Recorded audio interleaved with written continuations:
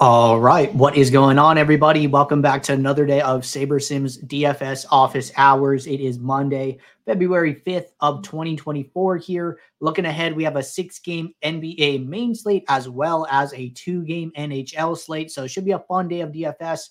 For those of you who are new here, welcome. My name is Andrew. I'm one of the coaches over here at SaberSim. This is a show where we go over how to use the SaberSim app, answer any and all DFS-related questions. You get your questions in one of 3 ways here. First off, send us an email, support@sabersim.com. Second, post it live in the YouTube chat. Third way, post it in the office hours channel in our Discord server. If you're not in our Discord and want to get access to that channel, there is a link in the description of this video. You get access to our similar channels, individual sport channels, and you get access to the rest of the SaberSim team here. So before we get started, I did want to make a quick announcement for you guys. I have 2 announcements for you. Number 1 is that we're going to start having office hours on Saturdays. I'm going to be doing that show at 11 a.m. Eastern, so it's going to be a little earlier than the time that you guys are used to here. So be on the lookout for that show. We're going to do our first one this upcoming Saturday before the Super Bowl here. So if you guys have any questions leading up to the Super Bowl that you want to get answered before the game start, you can catch me on Saturday morning.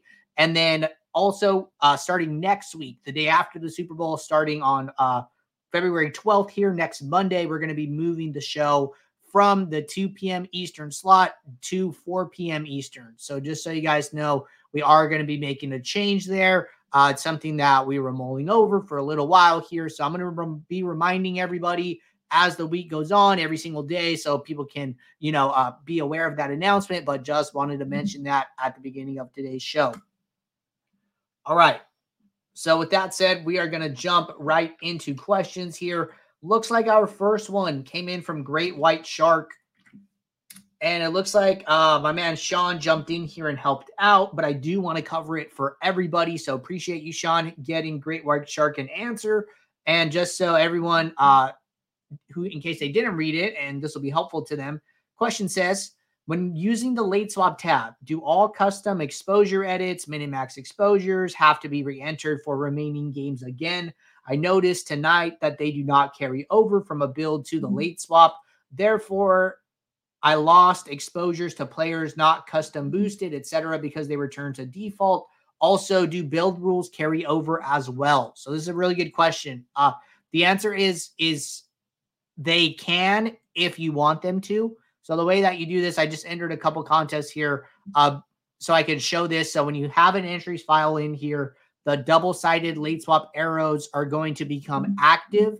And then when you click this, down here in the bottom left, this is like a newer setting in case, you guys have been with us for a while. It wasn't here, 6 months ago or something like that. So just be aware of this swap method. When this is set to use default, if you click the drop down, let me get the question out of the way. Swap method down here on the bottom left, there's 2 options, use defaults and clone current build settings. So if you have a bunch of min-max exposures, you have rules, you have filters, you customized your player pool, right? You checked guys off that you don't want in your lineups, whatever it may be. When you use the clone setting, this will carry all of those things over into a new swap window. So any rules that were active, etc., those will still remain active in the swap window when you clone. Now, when you use defaults, any filters go away, any min-max exposures go away, any projection adjustments go away, any rules that were on will automatically get turned off. They won't get deleted, but they will just be inactive. So those are the big differences between the two here is the use defaults and clone current build settings. I think most people prefer the cloning option, but just depends what you're trying to accomplish. But that is how you control that and determine if those things do indeed carry over or not. So I just want to make sure we cover that. All right, question here from Henry. Henry said, if using the same build for multiple contests, is there a best practice on what order to fill them? Do the single entries 3 max first and then the 20 and 150. Is it recommended to use higher uniques than if you filled all contests at once to increase diversification? For example, if doing 3 different 20 maxes. Okay, so 2 questions here. The first one is there a best practice on what order to fill between, if you're running all your lineups together. So really, in my opinion, there's kind of two ideas here. I would recommend filling them by like either highest entry fee first, or like highest percent to first, or like highest prize. You can do them that way, right? So like if you're playing,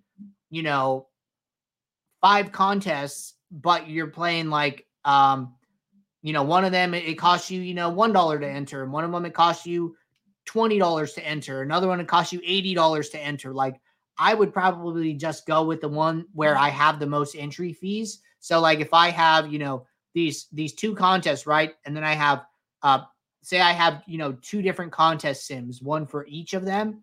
Well, if I have that, then I probably would just run both contest sims, fill the lineups for the first contest where I have the most entry fees, and then, trash those lineups and then do the next one and the next one and the next one. So I prefer to go highest entry fee to lowest, but that's my preference. Okay, next question here from Bill's Nut. Let's see. Question says, in a number of I'm sorry, I think I skipped the second question.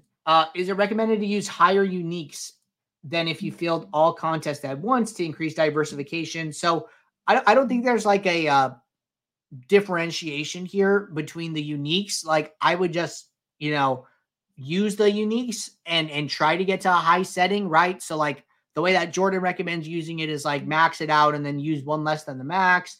I use it a little bit differently. Like I just usually, like what I do is I run a contest sim, and then I'm comfortable using min uniques to the point where the last lineup in my pool is about neutral ROI. So taking that number as far as I can until I get to like a negative ROI, and then raising it from there. So similar like schools of thought there.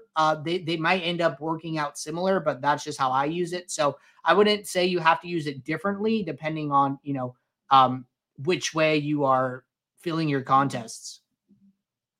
Okay. Next question. Question was, in a number of NBA 20 maxes this past week, I finished fairly high with my top lineups 8th, 20th, 30th, etc. because payouts are top heavy. I came away with a tiny profit, but not much to build my bankroll. I noticed many of the players who finished above me were SaberSim users, and I wondered if we're all using the same tool. Do I have a realistic chance of beating them? My process is pretty simple, following what has been suggested here. I assume they all have specialized tweaks to their process that get them to the top. Not sure what to do from here. Good question. So really, there is like a lot of variance when you get to like the top of these contests, guys. So, just to like kind of put it in perspective, right? Like say you're playing, the $1.20 max, right? The $1.20 max has usually around like 35,000 entries, right? So if we do 35,000, there's a lot of talk around like top 1% equity, right? Well, like if you do the math here and you get in the top 1%, you're still in like the top 350 lineups. Like that's great, but you're still not making a ton of money at that level, right? So like aside from top 1%, we really need to be looking at like top 0.1%, right? So then you go from like 35,000 and do 0.0, and then it would be 1. So then be 0 again, 1. So this would be the top 0.1% equity here, right? So then now you're in the top 35 lineups. Well, the difference between, first and 35th is like pretty substantial, right? But you're already in this like fraction of the contest mathematically here. So really, in order to win, you need to be so high. You need to be like 35,000 times, we did 0.1. So we need to be in like the top 0.01, right? So 0.00001. And then that gets you like to third, right? So like from here, there's so much variance when you're already in the top 0.01% of the contest. Like, are you in the top 0.07?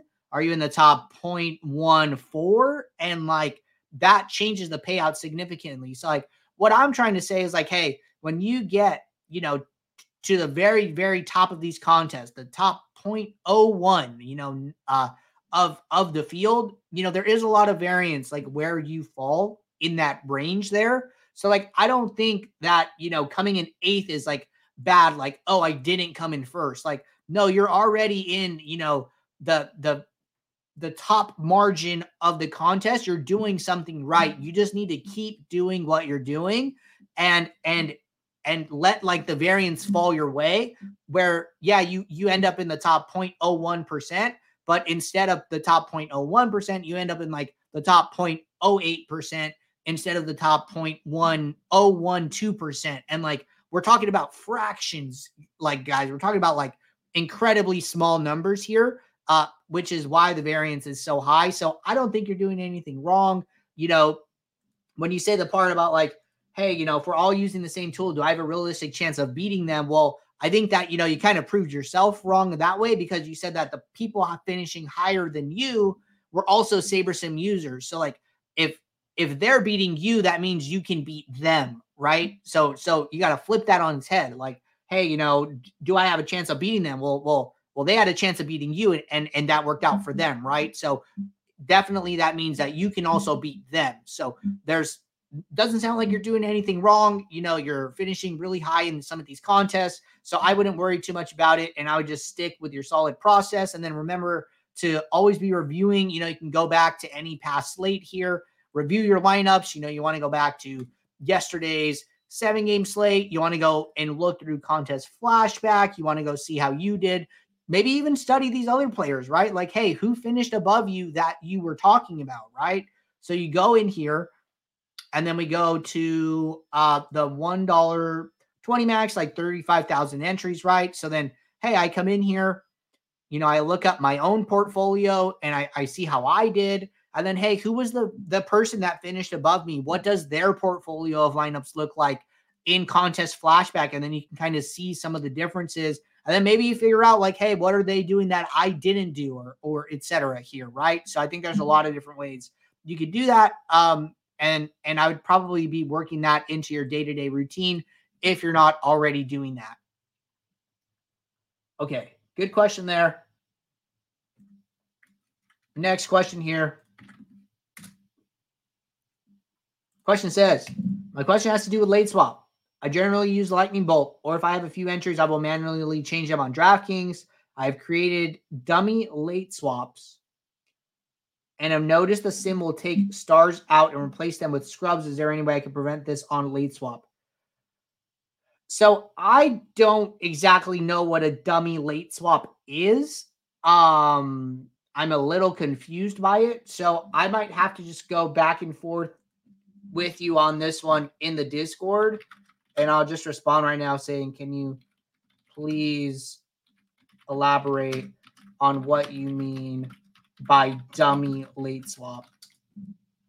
So a little confused about that one. So we can go back and forth here in the Discord, and I can get back to you there. But don't really know where to go from there without a little more context. So we'll go back and forth on there. And if there's something that comes up in that conversation, where we figure out, what to do, I can mention it here on the show for anybody else interested in that topic. Anytime there's a good conversation, I try and mention it on the show. That way others can, hear the same message and take advantage of that info. So I'll make sure to do that on my end.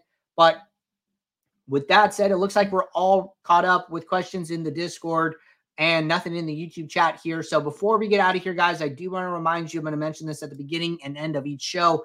This week, we are moving office hours Monday through Friday to 4 p.m. Eastern starting next Monday. And then we are also going to be having office hours on Saturdays now at 11 a.m. Eastern. So plenty of communication around those two things coming for you guys. But I just wanted you to know we're moving office hours from 5 days a week to 6 days a week. And then the show time is moving Monday through Friday. So I will keep mentioning that throughout the week here. But until tomorrow, everybody, take care. Good luck. I'll see you all. Thanks. Bye.